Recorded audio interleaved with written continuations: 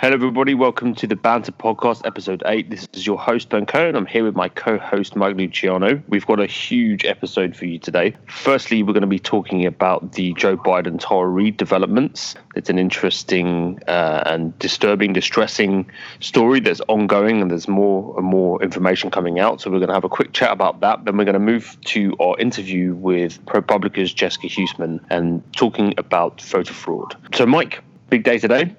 Big day. Jessica Huseman, if you're big into political Twitter, you probably follow her. She's the lead reporter for ProPublica's Electionland. And in an election year where there's a pandemic and where primaries are being postponed or canceled, and there's speculation as to what voting will look like in November in the era of coronavirus, we thought it'd be a good idea to have on Jessica. We'll talk about voting by mail, which a lot of people think is the solution for voting during the pandemic. But Jessica will explain that there are some massive logistical challenges involved in that and why we'll need in-person voting in November. And we're also going to discuss so-called voter roll purges and whether voting machines can be trusted and how safe they are from hackers. And I got to say, it's an extremely enlightening interview. Jessica knows her stuff as well as anyone on this topic, and we definitely got an education on the mechanics of holding an election, especially processing mail-in ballots, which, again, everyone's been talking about in an era of staying at home and social distancing. So definitely stay tuned for that. Yeah, no, it was an absolutely fascinating interview. So again, just to echo your comments there, highly worth. I mean, I didn't really say much. I just sat back and listened. It was extremely interesting. So please, stay on after we finish up with the Joe Biden story, which we'll get to now. So the Biden story has it's taken on new twists and new turns in the ever-changing story. But last week, so 2 more people came forward to corroborate part of Tara Reade's story. They spoke to Business Insider. It was Linda Lacasse, who was a former neighbor of Tara Reade's, and another woman called Lorraine Sanchez, who worked with Reade in the California State Senator, both of them in the mid-90s. According to the story, Business Insider story, Lacasse, so she corroborated Reade's story by saying that Reade had told her that this had happened to her in the mid-90s, that Biden had forced her up against the wall and digitally penetrated her, and said that Reade was pretty distraught about the whole thing. And then Lorraine Sanchez said that Reade had mentioned being harassed by her former boss while she was working in DC, but did not recall an alleged sexual assault incident. Biden has now addressed he's been quiet about this and surrogates have been speaking for him, but Biden addressed the allegations on Morning Joe with Mika Brzezinski. Biden was unequivocal. He said it's not true. This is a quote. He said, "I'm saying unequivocally it never happened." And it didn't. It never happened. So what to make of this? It's, I don't know. It's very, very messy. I don't quite know what to make of it. I don't want to say that Tara Reade is lying per se. I have no idea, but I do feel that Reade is an extremely unreliable witness for a number of reasons. Mike, do you have any thoughts on this yourself? I think we're in the same boat on this. When it comes to a he said, she said of this nature, I just don't feel comfortable taking a side when I have no evidentiary basis for making a determination. I'm not going to try to parse Reade's allegation. I'm not going to speculate about the timing of her claim, what her motives might be, or which people she told about this alleged incident and when. The fact is, it's impossible for anyone but those two to have an informed opinion. And look, odds are if a person says they were sexually assaulted, they're probably telling the truth because, number one, it's not an easy thing to come out and say publicly. And number two, statistically, we know this to be the case. There was a paper by the National Sexual Violence Resource Center from 2012, and it indicated that of all sexual assaults reported to police, something like between 2% and 10% were found to be false accusations. And, many women who publicly allege assault don't do so with police. They do so on Twitter or on, a TV show or wherever. So maybe the percentage of false reports among, that group is higher. But I'm willing to assume that a vast majority of people who claim in any setting they've been assaulted are telling the truth. But when it comes to individual cases, we're no longer dealing with abstract odds. We're dealing with real people. And if there's, a 5% chance, say, that an accused person is actually innocent, I'm not just going to say, yup, he's definitely, but that's the attitude, or it was the attitude before Biden was accused. Believe women was a key aspect of the Me Too movement. And the idea is as simple as it sounds. If someone says they were sexually assaulted, then that person is to be believed, even if the accused denies it. Personally, I've always been apprehensive about this because even though the proportion of false allegations is small, it's not nothing. I'm not saying we should automatically be skeptical of accusations or that an accuser should be attacked or disrespected, but we should be careful about reflexively believing all accusations. And my last point here, if you go by that standard, you would have to conclude that Joe Biden committed sexual assault. And many of the people who so vehemently screamed, believe women just 2 short years ago, not even, now find themselves in the awkward position of having to explain why this standard should not be afforded to Tara Reade. And it looks really hypocritical, especially coming, a year and a half after the confirmation hearing of Brett Kavanaugh, where outraged liberals tried to derail his appointment to the Supreme Court over like a 30-plus-year-old sexual assault allegation when he was a teenager. And doubting his accuser was considered tantamount to like enabling rape culture or making her relive the trauma. And I hate to say it, but a lot of liberals look bad here, and they deserve to look bad. Yeah, I think, I think there's a lot of truth to that. I will say that the Brett Kavanaugh, there was a context. The context behind the Brett Kavanaugh hearing is I think relevant here as well. That this was a guy that Trump was ramming through to the Supreme Court. And Trump was he was the sexual assault candidate.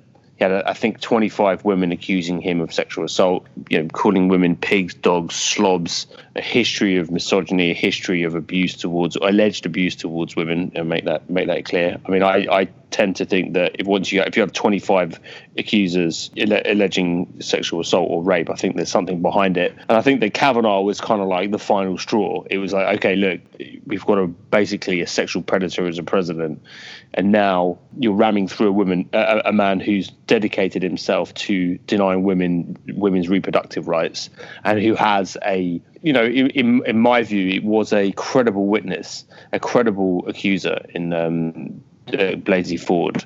That's Christine Blasey Ford. I felt she was very credible. But yeah, having said that, I think you're right. I think that Kavanaugh deserved a fairer hearing than Democrats were willing to give him. And I think, it does look hypocritical now. And I count myself as someone who possibly could look hypocritical here. Although I did carefully sort of look through the Brett Kavanaugh case, and I felt that if you look at the witness, there are key differences, and this is where what I think is relevant now is that Tara Reade is just not a credible witness by any standards. And this doesn't mean to say that she's lying. I don't want to say that she wasn't sexually assaulted. I think that people who are calling her a liar and calling her a fraud and calling her, abusing her on Twitter, I don't think that's right. I think that's not good behavior. But I do think it's fair and reasonable to go through her history and look at whether she is a credible witness. Judging by the evidence, it looks like in a court case, I think it would be thrown out fairly quickly. I mean, the fact that she's changed her story a number of times, the fact that her brother changed his story. Reade said that she told her brother talked to the Washington Post and said, Biden touched her neck and shoulders. And then after being contacted by a far left columnist, Nathan Robinson, who then reminded him to go back and tell the Washington Post that in fact Biden had sexually assaulted her. So then he texted back the Washington Post and said, actually, yeah, he put his hands up her skirt and digitally penetrated her. So what? Again, that's very troubling because One thing that he alleges is harassment or inappropriate touching, and the second is sexual assault. One is a prison sentence and one is nothing. And Tara Reade's story has changed. There are so many aspects of her story that have changed that it's impossible to sort of. And again, it doesn't mean to say that it didn't happen. It just means to say that you can't, when you weigh up the evidence, when you weigh up her credibility with what she's saying now, which version do you take? Do you take this version? Or do you take the one last year? Do you take the one before that? I mean, the change is obviously it's gone from harassment to sexual assault, and there's a key difference there, a big difference there. I understand why she may not have wanted to talk about it in the past, but if you have two different stories, it does undermine your kind of credibility as a witness. And that's just, I'm not talking about this from a personal point of view. I'm just talking about this from a kind of an objective point of view. That in itself is troubling. And there's all the stuff about, there's a lot of things that have been uncovered about Reade's history of, there's a story circulating at the moment about, there's a non-profit that she worked for that she stole from. There's a horse rescue that she worked for, and basically defrauded them and took money. She stole raffle tickets, I think it was, and also basically stole. I think it wasn't a huge amount of money, but it was a significant amount of money, enough so that the owner of the non-profit has been active on Twitter and sending email receipts and email exchanges with her to various reporters, proving, showing pretty unequivocally that Reade is, she did take that money and hasn't denied it. But then Reade has also been going on Twitter accusing the non-profit of, abuse and neglect of animals. And there's no evidence of this either. I did some research into that, and there's no evidence that this horse rescue it has an impeccable record as a non-profit. So she's making up accusations. She's defrauded them. She's made up accusations about them.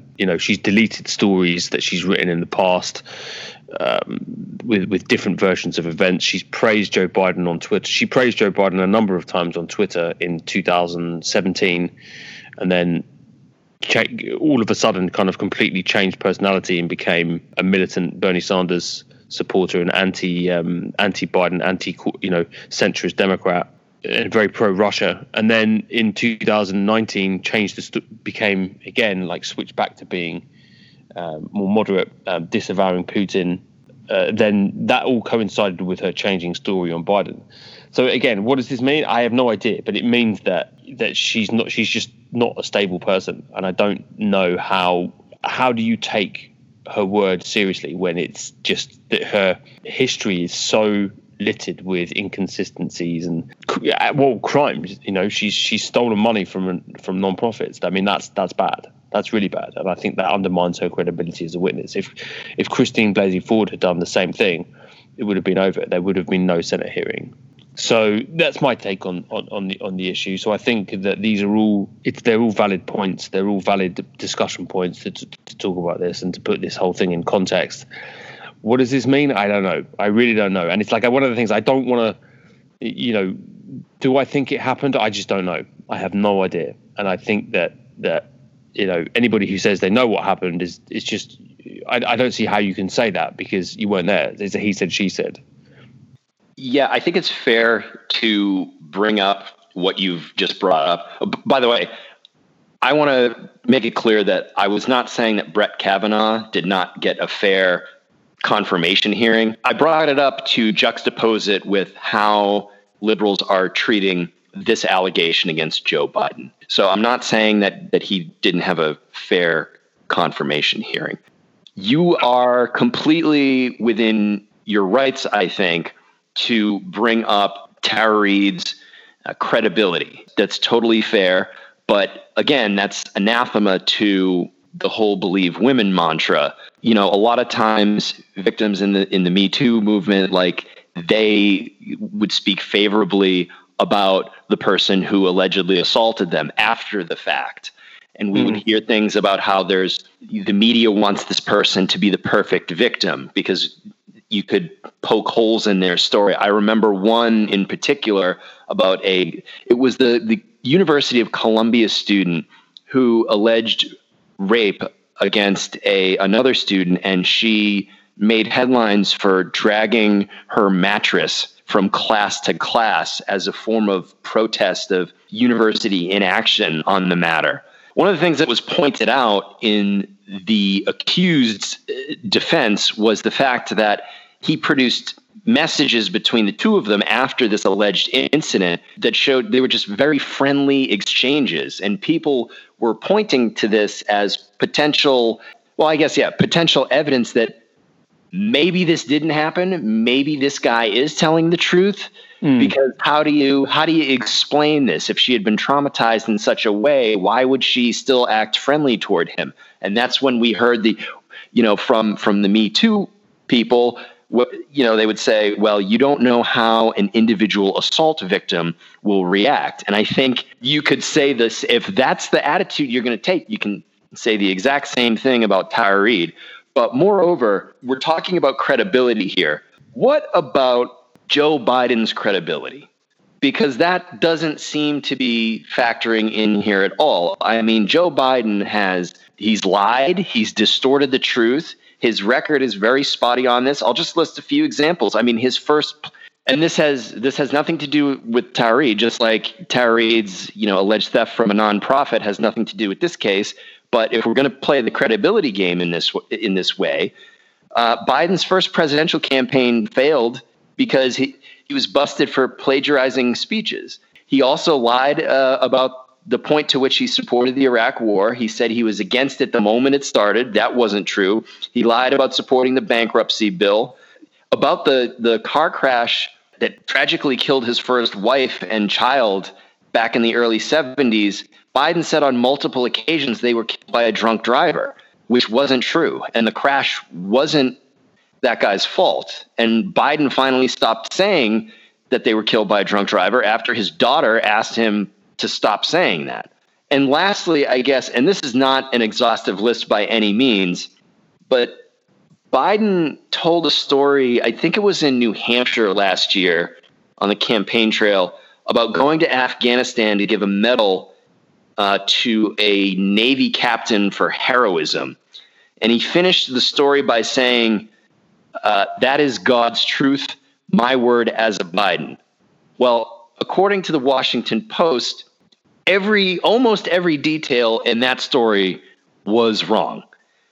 The span of just a couple of minutes, he got almost everything wrong. He got the military branch wrong. He got the time wrong. He got the location wrong.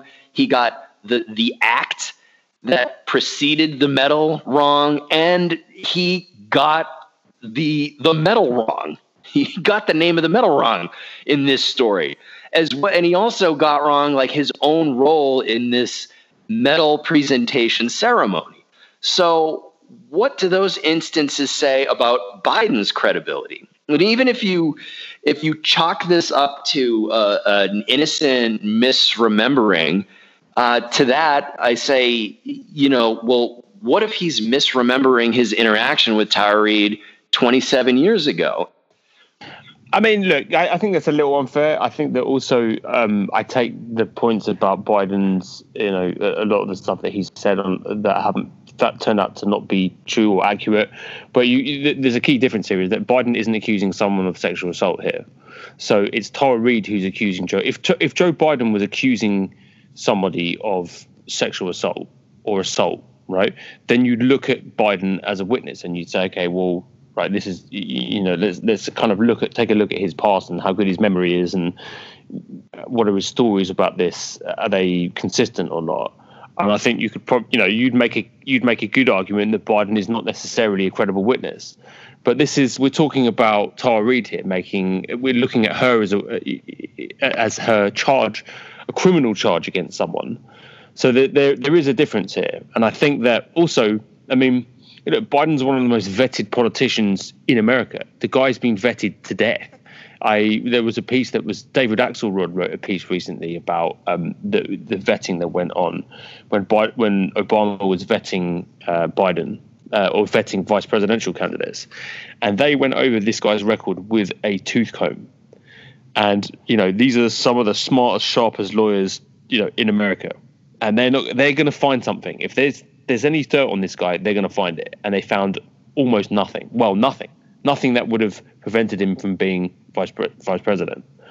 So I think that, and there's also this case about, Reade's story has turned again. So she said she made a complaint against Biden in the Senate.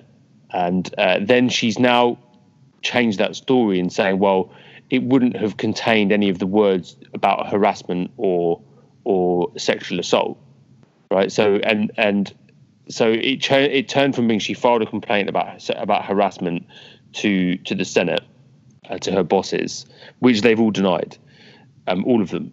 Everyone who's worked for Biden said it never happened. And then now she's saying that, well, actually the wording of it wouldn't have mentioned assault or harassment. So, and Biden's been, I think Biden is been fairly open about this and said, okay, well, let's search the Senate records. I'm up for doing that to find out whether there's any credibility there. So I'd be curious to see whether they dig anything up. But it's interesting that Reade has changed her story on this again, and she seemed to have kept detailed notes about everything other than the reason why she claimed that she was fired. So, there is, I think, a difference here. I'm not going to take I want to look at circumstantial evidence. I want to look at all the evidence. What does Biden say? But whether Biden says it didn't happen, I want to dig through what Reade is saying because she's making the accusation. I think that Biden's history of you've got to look at his history of, has anybody else accused him of sexual assault? Nobody else has accused him of sexual assault. It's been inappropriate, boundary, touching people's shoulders and kissing them in the back of the head. But that's a far cry from sexual assault. So I think, if you're going to investigate this, you have to look at Reade, the circumstantial evidence surrounding Reade and her character and her story over time. Again, Biden is most definitely, like all politicians, he's a bullshit artist. I think comparatively speaking, Biden's, relatively good compared to most politicians out there. The guy's he's a non-stop gaffe machine. I personally he wasn't my pick for president. So I've never been a huge Biden fan myself, but I think he's universally sort of recognized as a decent guy. And that's from everyone, women, men, Republicans, Democrats. He's very well liked, and this thing would be completely out of character for him, and almost kind of cartoonishly evil, where he slams her up against the wall in the Senate office and sexually assaults her. It just seems, to me, it's outlandish. And I'm not saying it didn't happen, but I think it's fair to, you've got to look over the evidence with a tooth comb here and figure out, how credible is Tara Reade. And to me, she's not credible. And that's perfectly fine to have that opinion. Obviously, It's also perfectly fine to be inclined to believe Tara Reade. It's also perfectly fine to have no opinion on the matter. I think so. I think it's important just for everyone to note that there's a limit to what they can know for sure on this. And I'm really disturbed by a lot of the people who are saying Tara Reade is a liar. And I'm disturbed by a lot of people who are sure that she's telling the truth. It sucks to even be in this position that we're in, having to assess this information and trying to judge it for ourselves just because there's a limit and it's unknowable for us. And it just really sucks being in this position. But I think at the end of the day, not that the Biden campaign should run on this, but at the end of the day, Donald Trump has had way more accusers accusing him of way more serious stuff, including at least 2 allegations of rape by his first wife, Ivana, and also E. Jean Carroll, the alleged rape that occurred in the department store. And again, it's the same deal there. We don't know what happened in that department store. We don't know if Donald Trump, raped his first wife. So this stuff, I'm so hesitant to actually have an opinion other than we can't know for sure. Yeah, I agree. I agree. You put a gun to my head. What do I think? I say, I don't know. I have no idea. I don't know. I think that Tara Reade is not a credible witness, but that doesn't mean she's lying. And I think that's a difficult thing for a lot of people to kind of come to terms with. So it's not. You wouldn't necessarily, if this was a criminal case, you wouldn't exonerate Biden based on the fact that you're sure he's innocent. You just think, okay, well, there's not enough evidence to convict him here, and the primary witness is there are some serious issues with credibility, and that doesn't mean that Biden is innocent. It just means that there is not enough evidence. It means there is reasonable doubt, and I think in this case there's clearly reasonable doubt. Yeah, there definitely is. Just like there was. There's reasonable doubt. If we apply the standards that a jury applies, then yes, there is obvious reasonable doubt here in the case of Biden. Just like if you apply a jury standard to the Kavanaugh case, there's reasonable doubt there. There's no way either of these turn into a guilty verdict. Yeah, I agree. I agree with that. I agree, absolutely. All right, so we've come to the conclusion that we don't know anything and that it's not really fair to have an opinion one way or the other, which is a perfect segue to our next segment, which is actually equally as unclear in many regards, and that's our interview with ProPublica's Jessica Huseman on voter fraud, which is a lot more complicated and nuanced than I previously ever conceived of. So it was an absolutely fascinating interview with Jessica, so I highly recommend sticking around and listening to that, particularly given how close the 2020 election is. So, yeah, on to Jessica. All right. Jessica Huseman joins us from Austin, Texas. Jessica is the lead reporter for ProPublica's Electionland, which helps reporters cover voting by providing them with records, tips, and data on local election administration. She's big on Twitter, where her handle is @Jessica Huseman. She's always tweeting interesting election and politics nuggets, along with the occasional photo of her dog, Walter. So give her a follow. Thank you very much. Jessica, thank you for joining us. Thanks for having me. I appreciate it. Glad to have you. By the way, drinking is encouraged if you're listening to this podcast or even if you are recording this podcast like we are. Oh, we're all good. home. We're recording this on a Friday. It's 4 where Jessica is. It's 5 where Ben is. And if Ben's not drinking by now, he definitely should, because he's been stuck at his house for 8 weeks with a 2-year-old who, as of just 30 minutes ago, was throwing bricks into the neighbor's yard. That's why we're a little bit delayed. I was a bit delayed in picking up. I had to basically make peace with the neighbours, clean my child up, and get back inside so I can do a podcast. It's a problem as old as time. Anyway, Jessica, what's it like enduring a pandemic in a state whose lieutenant governor said there are more important things than living? You know what? I think that I'm just going to take that straight to heart and run into the Target I live above without a face mask on and see what happens. You know what I mean? I think everyone in the state appears to be taking this more seriously than our lieutenant governor, which blows my mind. I took my face mask off for 2 whole seconds to sip some water because it's 100 fucking degrees here. And the look I got from the store clerk was one of death. So I think maybe if we can make the store clerk the lieutenant governor, we would all be better off. Why do you think that is, Jessica? Just quickly, why do you think that is that people take it more seriously than the elected officials do? I'm just, it's been really getting to me, this question. I don't understand. Yeah. I mean, I think, I can only speak for here, but my parents are really conservative Trump supporters, and they're taking this very seriously because they're, not young, and my dad has a chronic respiratory condition. And so I think that for them, this is a very serious event, regardless of what people are saying, because they're not, they can also read the news. And I think that politicians just have less of an incentive to, admit to themselves that this actually might be an issue. Whereas people, the only thing that, we've got going on is nothing. So it's not like we can't wear a face mask, because our political careers, I guess, aren't hanging in the balance. But yeah, I don't know. I mean, I've been here and in Dallas and in a couple of towns in East Texas since all of this began. And even in really small towns, people are taking it seriously here. So it's a really odd disconnect between Texans and our leadership.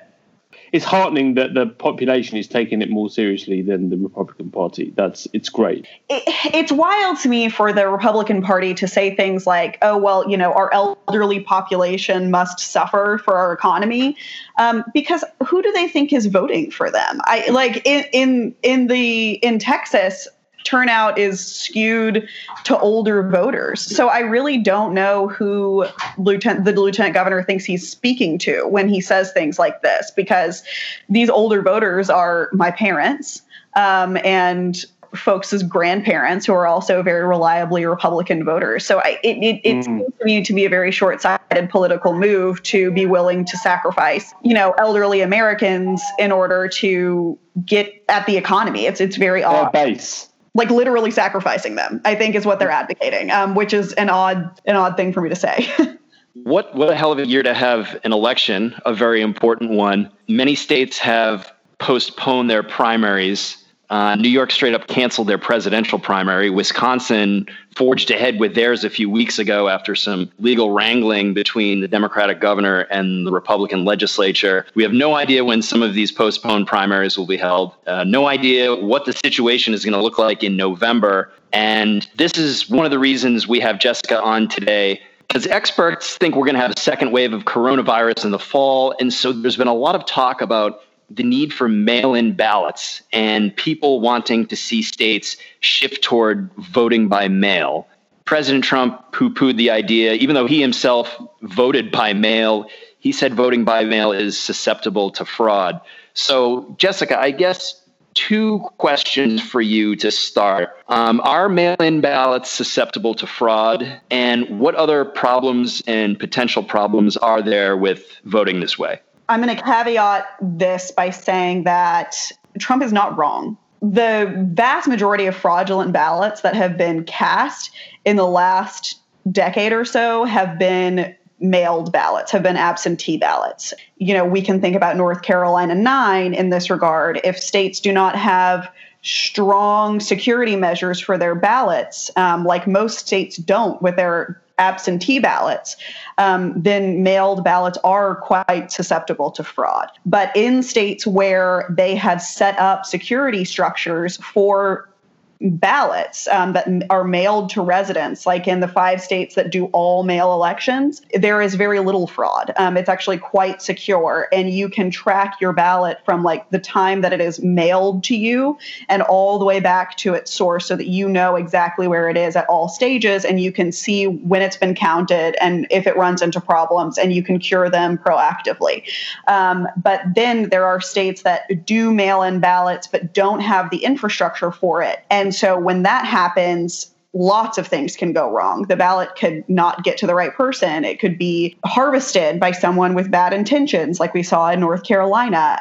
There are lots of instances in which people mail in ballots for members of their family without that person knowing about it. So I think when we say that vote by mail is subject to fraud, that is correct, but not if you implement it securely and safely and in a way that ensures that voters have autonomy over their own ballots. Just a quick detour on that. Can you talk a little bit about harvesting and what role that played in North Carolina's 9th congressional district? Right, sure. So, ballot harvesting generally takes place when people go door to door to collect ballots that have been mailed to them. So it's really important that people know that your voting, like your information on the voter roll is public information. So political groups know who's been mailed a ballot because that information is not a secret. And so they know who they need to go collect a ballot from. And so they will knock on your door and say, I know that you voted by mail. Do you want to save your postage? I'll mail your ballot in for you. And then maybe they don't mail your ballot in, or maybe they ask you who you voted for and then they mail it in. This happens at nursing homes a lot. They will come to nursing homes and sort of coerce the elderly folks into voting for the candidate of their choice and then take their ballot and mail it off for them.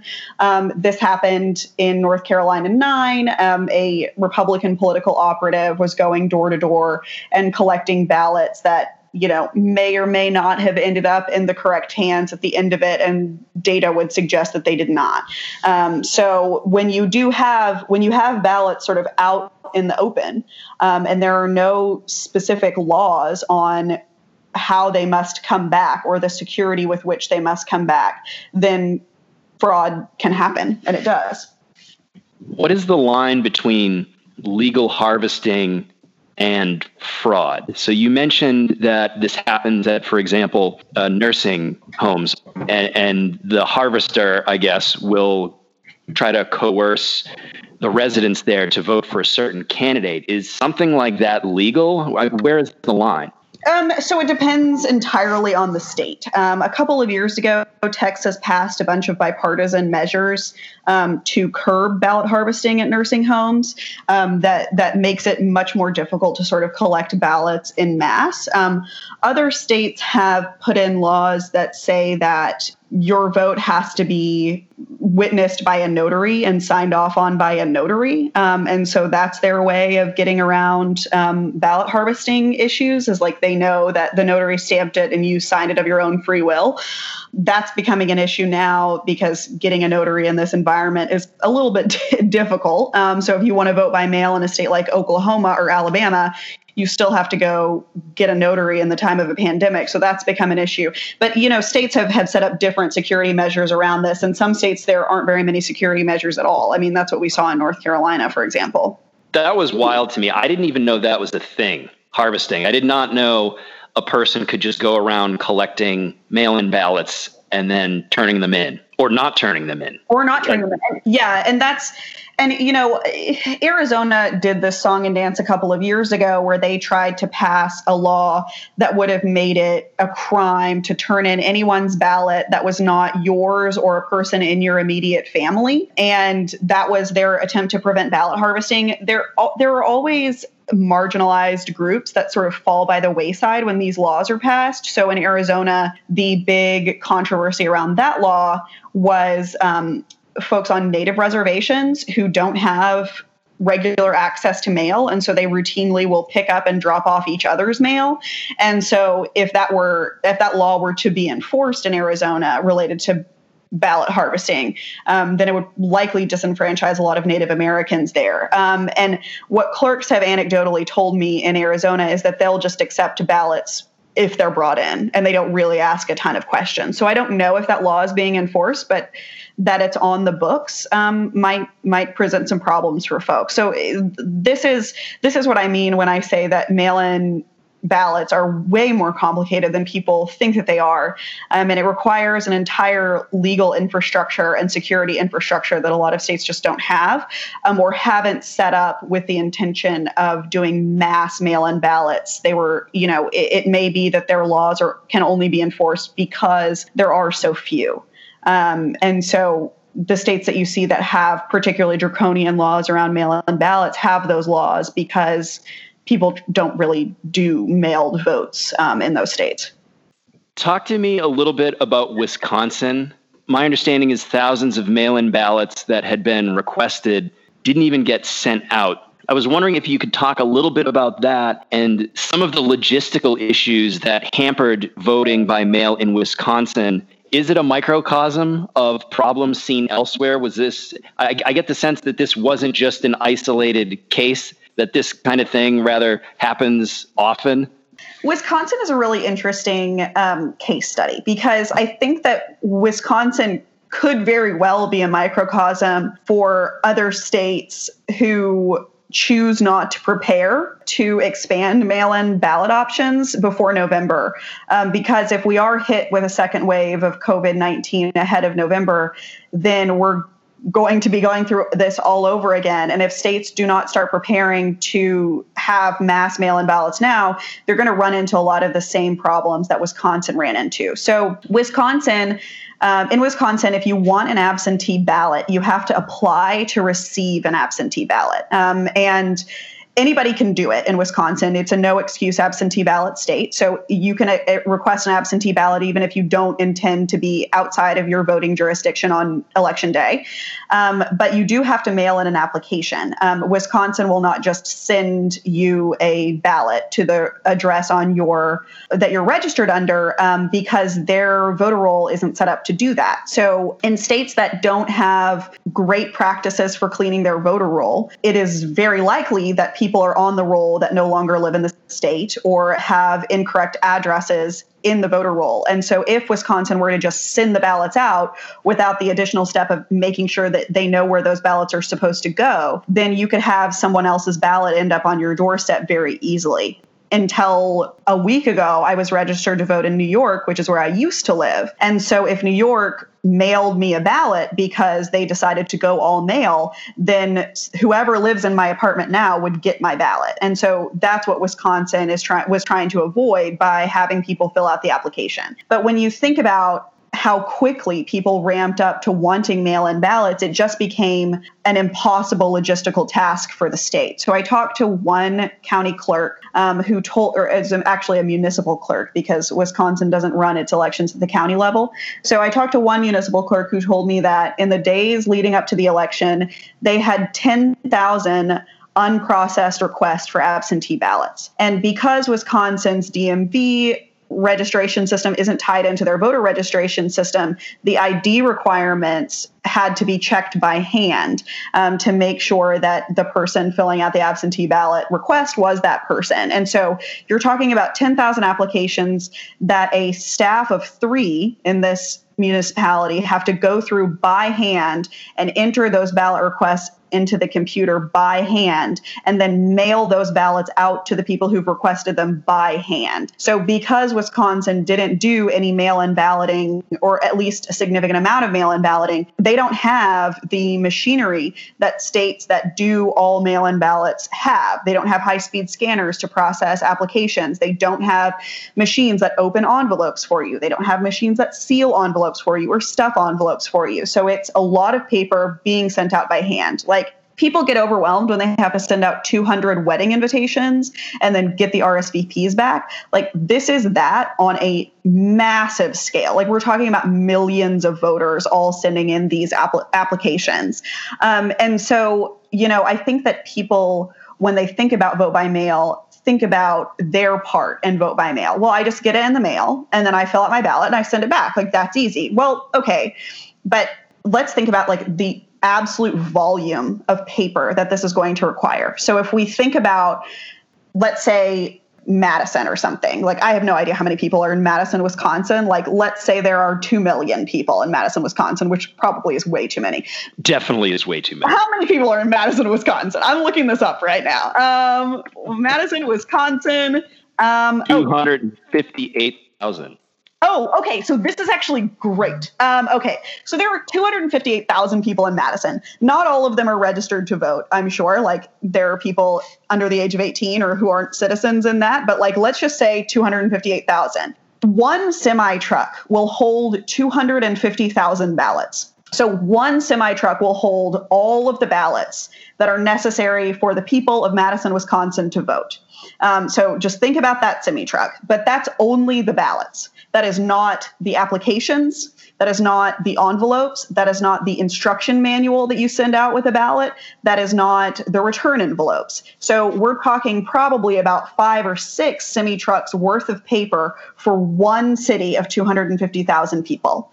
So it is a shitload of paper, and clerks that have to go through this by hand, are kind of at a loss, right? Like, the clerk that I spoke to, who happened to be in Madison, told me that because all of these county offices were closed, they were pulling in firefighters, they were pulling in librarians, they were pulling in all of these people from all over the city who weren't doing their regular jobs just to process absentee ballot applications. So this is a major organizational feat. And the reason that we saw so many people in Wisconsin not get the ballots that they requested is because the city workers, despite working around the clock, could literally not open the envelopes fast enough to process the requests. And so if we see this virus continue into the fall and vote by mail becomes a necessity in every state. If states don't start ramping up now in terms of their supply chain for paper, in terms of the staffing of these offices, in terms of sourcing out machines to make these tasks go quicker, then we're just going to see a lot of little Wisconsins all across the country. Are the states taking this seriously? Which, I mean, I'm guessing that at least some of them must be. So I think that there's a disconnect between what's happening in national politics and what's happening in state offices across the country. So, you hear President Trump screaming about vote by mail and how fraudulent it is. And you also hear talking points coming out of Republican senators and congressmen. But almost universally on the ground in the states who are actually administering the elections, people are doing what they need to do. I mean, there is a huge disconnect between the narrative that Republicans are running with nationally and what Republicans are actually doing on the ground. So every state has its own laws about like who can and cannot vote by mail. Like some states are no excuse. You can request an absentee ballot if you want one. Some states you have to have a list of excuses in order to vote by mail. And the secretaries of state, which is the office in most states that actually administers the elections, are expanding their mail-in ballot capabilities to the extent that they are allowed to under law. And in some states, they have advocated for the legislature to expand those authorities. So, for example, in Kentucky, there is a Republican Secretary of State, and he has worked diligently with his state board of elections to expand vote by mail in Kentucky. The Republican Secretary of State in Georgia, because Georgia is a no excuse absentee ballot state, proactively mailed out absentee ballot requests to every active voter in Georgia. So under the Republican Secretary of State for Georgia, that state will likely see the largest increase in vote by mail in the state's history. And even in Texas, I mean, we're seeing the Secretary of State in Texas has sort of been silent on this issue, which isn't surprising to me because in Texas, counties really run the elections. The state really has no authority over the counties on how to tell them how to run elections. And so our attorney general is right now battling it out with the ACLU in court about whether or not the disability provision of our accepted mail-in ballots, will count for everyone. So the way that the law reads is that if you are concerned about your health, and that is your reason for not going to the polls, then you can get an absentee ballot. Well, in theory, everyone is concerned about their health right now. And so, and a judge seems to agree with that line of reasoning offered by the ACLU, although the issue is still up in the air. But even while the Republican Attorney General, who has been a voter fraud conspiracy theorist for years, is battling it out in court, we see even Republican county clerks moving slowly towards expanding their mail-in ballot options, because I think that the folks who actually do this work know that regardless of the state of COVID in November, people are still going to be worried. They're still going to be requesting mailed ballots, and they know that they're going to have to get those out, because if they don't, then people aren't going to be able to vote. And I think that the thing that I like most about my job is that those are the people that I'm typically talking to. I don't really have to engage with federal legislators because they have so little to do with ballots actually being cast. I mostly talk to state and local election administrators, and these folks are just really dedicated to making sure that everyone gets the right to vote. I mean, these are, your standard bureaucrats that have been doing this job and doing it well for a really long time. And they're trying to make it easy for the people that they know in their counties. They generally personally know their voters. They want to make it easy for these people to vote. So I think that in reality, good sense is winning out, but you would never know that if you just listened to what Donald Trump and Mitch McConnell were saying about vote by mail. I mean, even in Mitch McConnell's own state, vote by mail is going to increase remarkably. I just hope these states are ready to be inundated with mail-in ballot requests as we get closer to November. I hope that they are too. And there's really no guarantee of that. Right. And it sounds like we're going to have in-person voting in November. We are. And I think that I think another thing that's frustrating me about the conversation that's happening right now is that people are married to this idea that the only solution is vote by mail. And that's actually really not the case. I mean, South Korea held their election like 2 weeks ago, and it was entirely in person, and it was okay. But that was because they took extreme precautionary measures around making sure that everyone had PPE, around making sure that people were standing 6 feet apart, around making sure that the poll stations were like adequately staffed. And that will be difficult for the United States to recreate because our poll workers are volunteers, generally in their like 60s, 70s, 80s. And those are the exact kinds of people we don't want out in public right now. We don't have dedicated space for our polls. They happen in schools and firehouses and town halls. So places are going to have to get creative about where they choose to have their polling locations. But this can absolutely be done. So, for example, if schools are not in session in the fall, that's the perfect place to hold an election in a pandemic because schools are big and they're sprawling and you can have people separated out such there's only a couple of people in every room. You can maintain social distancing. They have janitorial staffs that need to get paid. So like if we think creatively about in-person voting solutions, we can come up with them. You know, we've also got like drive-up ballots, curbside voting. Like all of these things are things that are already being done for certain demographics in the United States. And if we were to think creatively about scaling those up, then we wouldn't need to do mass mail-in voting and we wouldn't need to have everybody turn up at the polls. Like the logical solution for most states, especially states that aren't used to the logistics of mail-in ballots, is to expand mail-in ballots as much as is reasonably possible and then focus your energies on making sure that the polling locations are going to be safe during early voting and on election day, and making sure that people avail themselves of things like early voting so that everybody's not showing up on Tuesday ahead of the election, and making sure that people know that they can, where they're supposed to vote and how and what they need to bring to the polls with them. So, you know, I think that the conversation has become very much backed into the corner of people saying it's vote by mail or nothing. And I don't think that that's true. And it can't be true going into November for a lot of states. And so the sooner that voters let go of the idea that the only ballot they're going to cast is a mailed ballot, then I think that confidence in our elections can increase, because I think the people on the ground generally and, you know, for the most part, don't want voting to be difficult and they don't want voting to be dangerous. So I think we just need to give our election administrators the space and time to come up with appropriate solutions. Let's talk about voter purges. Oftentimes we have freakouts among liberals who, when they hear of a voter roll purge in Georgia or Florida or Texas, they point to this as evidence of some nefarious plot to reduce the number of voters on the rolls who vote Democrat. Is there any merit to that? You know, it entirely depends. I think that the word purge is deeply overused.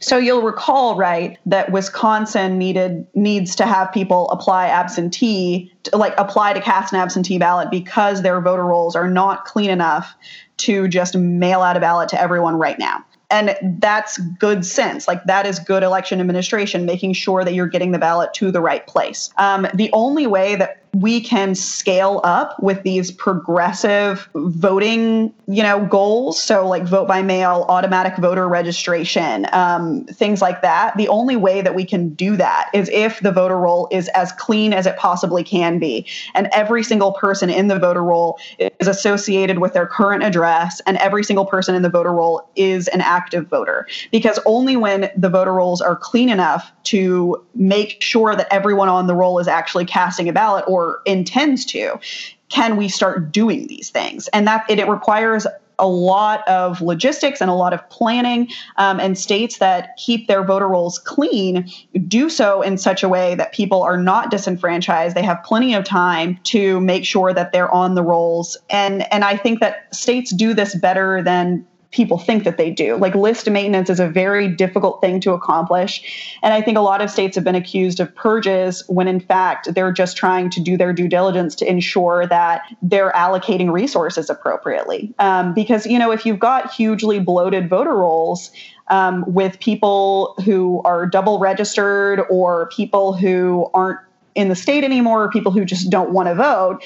Or dead people. You're allocating resources based on voter rolls where thousands of people may have moved or may not be voting. So you're giving inappropriate resources to inappropriate counties, and it makes election administration a lot harder. So, for example, in the state of Kentucky, the previous secretary, Allison Lundergan Grimes, did not remove anyone in any systematic way from the rolls in almost 8 years. So their voter roll right now is incredibly bloated. It is the most bloated voter roll in the country because she was so bound and determined not to disenfranchise anyone that the voter roll grew so large that it's not really clear who's voting in Kentucky right now. And so what that means, that has a lot of ramifications. So first, it's actually illegal for states to not clean their voter rolls. The Help America Vote Act sets forth and also the Motor Voter Act. They both set forward pretty clear requirements for states to clean their rolls in very systematic ways. And if states don't do that, they're actually violating federal law. So Kentucky got sued in federal court, lost, and is now having to clean out more than 100,000 inactive voters from their rolls. And so what that means is right now, Kentucky doesn't know who ballots should go to. It means that they aren't confident that they have the right address for people. And so Kentucky has found itself in a much more difficult position to push forward vote by mail than if they'd been cleaning their rolls for the last decade.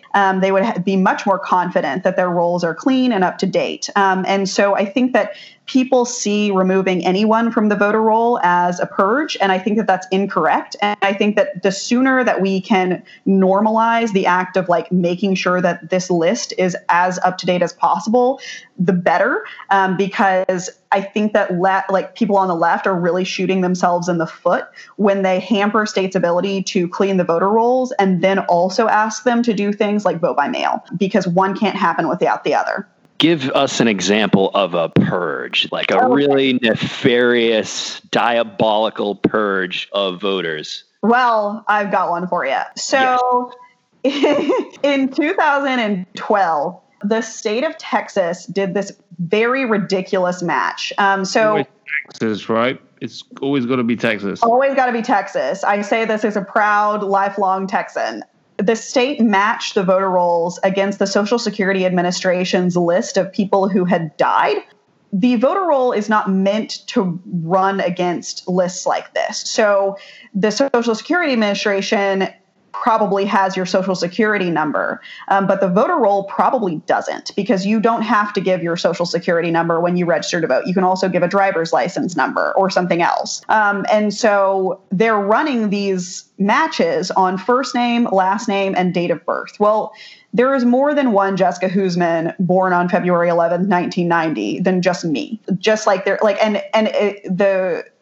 more common your name is, the more matches you're going to hit. So Jorge Ramirez, born in 1972. I bet there are 1,000 Jorge Ramirez's born in 1972 in the state of Texas. So people, the state sent out these matches to all of these counties saying, send a letter to these people asking them if they're dead. And so thousands of people across the state got letters who were perfectly alive and living exactly where they were supposed to, asking them if they were dead and if they were fraudulently on the voter roll. And so that pissed a lot of people off. And then again, last year in Texas, they did the same kind of bullshit match where they ran the names of all of the people in the voter roll against the DMV records for people who'd gotten licenses while they were not citizens. And that's flawed for a lot of reasons. The name matching issue is a problem, but then also you don't have to renew your driver's license except for like every decade when you're an adult in Texas. And so it is entirely possible that someone got a driver's license when they were not a citizen, became a citizen, and then registered to vote. And so these matches also caught those people. And so they sent out this list of like 90,000 people that they were claiming were non-citizens registered to vote, but almost no counties found any actual evidence of fraudulent registrations because they just did flawed list matching. And so good list maintenance is hard to do. And Texas does it badly.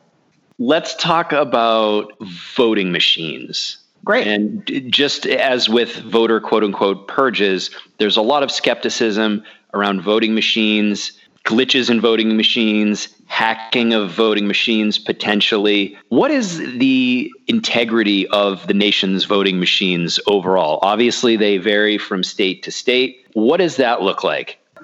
It's gotten a lot better, even since 2016. I think that in 2016, we realized how aged our machines were, and states have done an acceptable job of shoring up a lot of those problems. I think that there are a lot of diehards in this space that think that voting machines should only be used by people who must use a voting machine, and everyone else should cast a ballot on paper. But casting a ballot on paper does not guarantee that your vote counts as intended. And that's because ballots are designed strangely. People do not read instructions. They undervote or they overvote or they cast the ballot incorrectly. And so what happens when there is a ballot that can't be processed because the voter didn't do it correctly? Another person comes in and decides what you meant by your vote. And sometimes that's not clear. So like I have gone to places that do all vote by mail and they get some weird ballots back. Like I have seen ballots that are covered in blood. I have seen ballots that someone like wrote all of their political thoughts around the edges on. People vote for more than one person, and then your vote doesn't count. People do. Yeah. Where was the blood? Was that in Texas again? No, that was in California. That was in San Diego. No offense. I'm just poking fun. And so, I've seen a lot of people do weird things with paper ballots. And so I think, and also, ballots are confusing. And so if you need help casting your ballot because you don't have use of your hands, or maybe your literacy is not up to snuff, or maybe you don't speak English as well as, the ballot requires you to, and you've got a ballot in English. There are very few remedies for you beyond giving up your ability to cast a secret ballot and have somebody else fill out the ballot for you and trust that they're doing it appropriately. I think voting machines make voting easier for a lot of reasons. And voting machines can make sure that you're filling out the ballot in the way that you should be, because if you vote for more than one person, it's not going to let you move to the next screen. Or if you don't cast a ballot for one voter at one office, it's going to make sure that that was your intention before you move to the next screen. And so I think people assume that voting machines should only be for people who are disabled or something like that. But actually, you and I, as people who don't often thoroughly read directions, because who the fuck does, actually do benefit from voting machines and having the ballots come out in a standard, easily readable format by machines. And so there are ways to make smart machines and there are ways to make stupid machines. And I think that we're moving closer and closer towards smart machines. But I think what's making it difficult to get there is that there are people who will accept no amount of risk in these machines. And that is not a realistic premise through which to view technology. In every piece of technology, regardless of how sensitive the information going through it is, we accept some level of risk so that the machine can be easily and conveniently used and also affordably manufactured. And so we, as voters, have to accept some shortcoming. It's either we cast all by mail and all by paper and accept that some voters are not going to read the directions or that a clerk is going to misinterpret your vote, or we accept the remote possibility that machines could be hacked And I think that the likelihood that people cast ballots incorrectly on paper is a hell of a lot lower than the idea that a malevolent actor could be organized enough to hack a voting machine in a way that would not be noticeable and would result in immutable changes to the elections system. And our elections simply aren't set up to make something like that statistically likely. And so if we accept the premise that we do have to accept some level of risk, then it seems to me that voting machines are still safer. Are these machines connected to the internet? So that depends. Some machines can be connected to the internet. Some machines remain connected to the internet. And ES&S, which is a major manufacturer of machines, got in pretty big trouble a couple of months ago because they'd said that certain machines couldn't connect to the internet that ultimately could. And so that was a problem. The vast majority of machines, though, are not connected to the internet, and they are also not connected to any machine, like any other machine, when you're casting your ballot. So like two machines couldn't be networked together and then hacked in the same way. So generally, I mean, and there are exceptions to this, but in the vast majority of counties, the way that you would hack, quote unquote, a voting machine is by going to each individual voting machine and hacking them individually. Like, of course, there would be a way for you to get at the root of the machine and like hack the manufacturer directly and then put malware on all of the machines when they program them or something like that. That would require an incredible amount of organization that I would be surprised to see someone pull off. But it could be done. So like these machines are networked at some point. They have to be programmed. But at the time that you vote on them, they are not. Not to get too much into the weeds on this, but I am curious, and I understand that states and counties and towns differ in their reporting, but what is the main way they report? So you have these machines that you just mentioned, some of them are connected to the internet. I assume that's because the machines are reporting them to some central authority.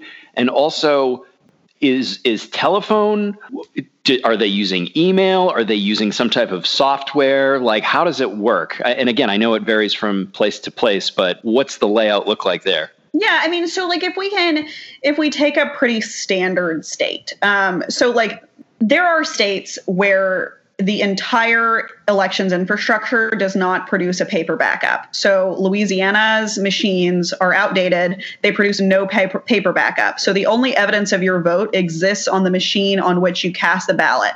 And then at the end of the day, the poll workers pop the cards out of those machines and then stick the cards in another machine, and then they count all the votes. But in places that do this better, which is the vast majority of states, what happens is that you cast your ballot on a machine, and that machine does not hold your vote at all. It prints your vote out, and the only record of your vote is the paper copy that the machine you voted on spat out. And you look at that ballot, and you make sure that all of your things are correct. And if they're not, you can throw the ballot away and start over. And if they are correct, you can put it into a little hopper. And at the end of the night, all of those ballots are counted via a high-speed scanner, and the reports are usually transmitted through some sort of secured network through to a central counting jurisdiction in a state. So they are generally not sent over the phone. There's internal and an intranet that they generally use to report these results, and there are backstops for security here. So even if, for example, somehow malevolent actor got in and could change the vote tallies as they came out of the counties and to the state, the counties still have paper records of all of the votes. So if something doesn't line up at the end of the night, then they can go back and count those ballots again. And that is generally the way that this goes down, is that counties will report those numbers are conditional, and in the days after the election, they certify the results. And so that happens by sort of tracing the ballots back and doing audits and things like that. Got it. Before we let you go, one final question for you. So if Trump loses the election but alleges voter fraud, what legal recourse does he have to cast doubt on the result? I mean, we know he'll tweet about alleged voter fraud if he loses. I mean, he won in 2016 and still made up the lie about 3 to 5 million people voting illegally. So I can only imagine what he'll say if he loses. And I'm asking you, I know I'm kind of asking you to put yourself in his place and kind of think like he does, which is a scary proposition. But if that's the route, if he loses and that's the route he wants to go, what are his options? I think there are a couple of things that he could do to sow doubt beyond just like using his bully pulpit to, kick up a fight.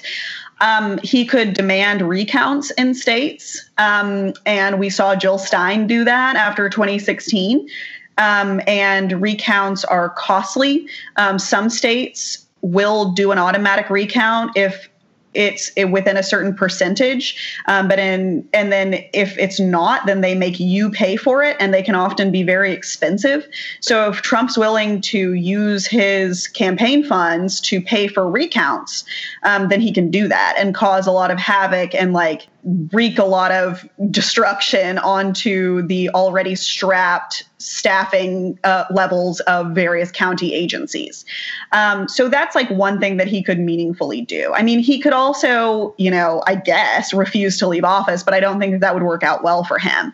I think that the most direct path for him to cause mayhem is to allege improprieties and not actually follow up with any of it and just let people have doubts in the system. Because the risk that he would run of making states do formal recounts is to set into stone the votes themselves, right? They're going to recount. It is so abnormal for a recount to reverse a election that I can't even remember one that wasn't an extremely local city council race. And so what will probably happen is that he'll call for a recount, the ballots will be counted, and the security of the system will be affirmed, and then he'll look like an ass. Whereas if he just says there was fraud, and floats some deeply unlikely scenarios or finds one example of fraud, even if it's a deep statistical anomaly, then he'll have a lot more ground on which to stand for at least support, even if he can't legally do anything about it. We could keep going, but I think that's a good place to stop. Jessica Huseman, lead reporter for ProPublica's Electionland. Thank you so much for your time and your insights. Thanks so much.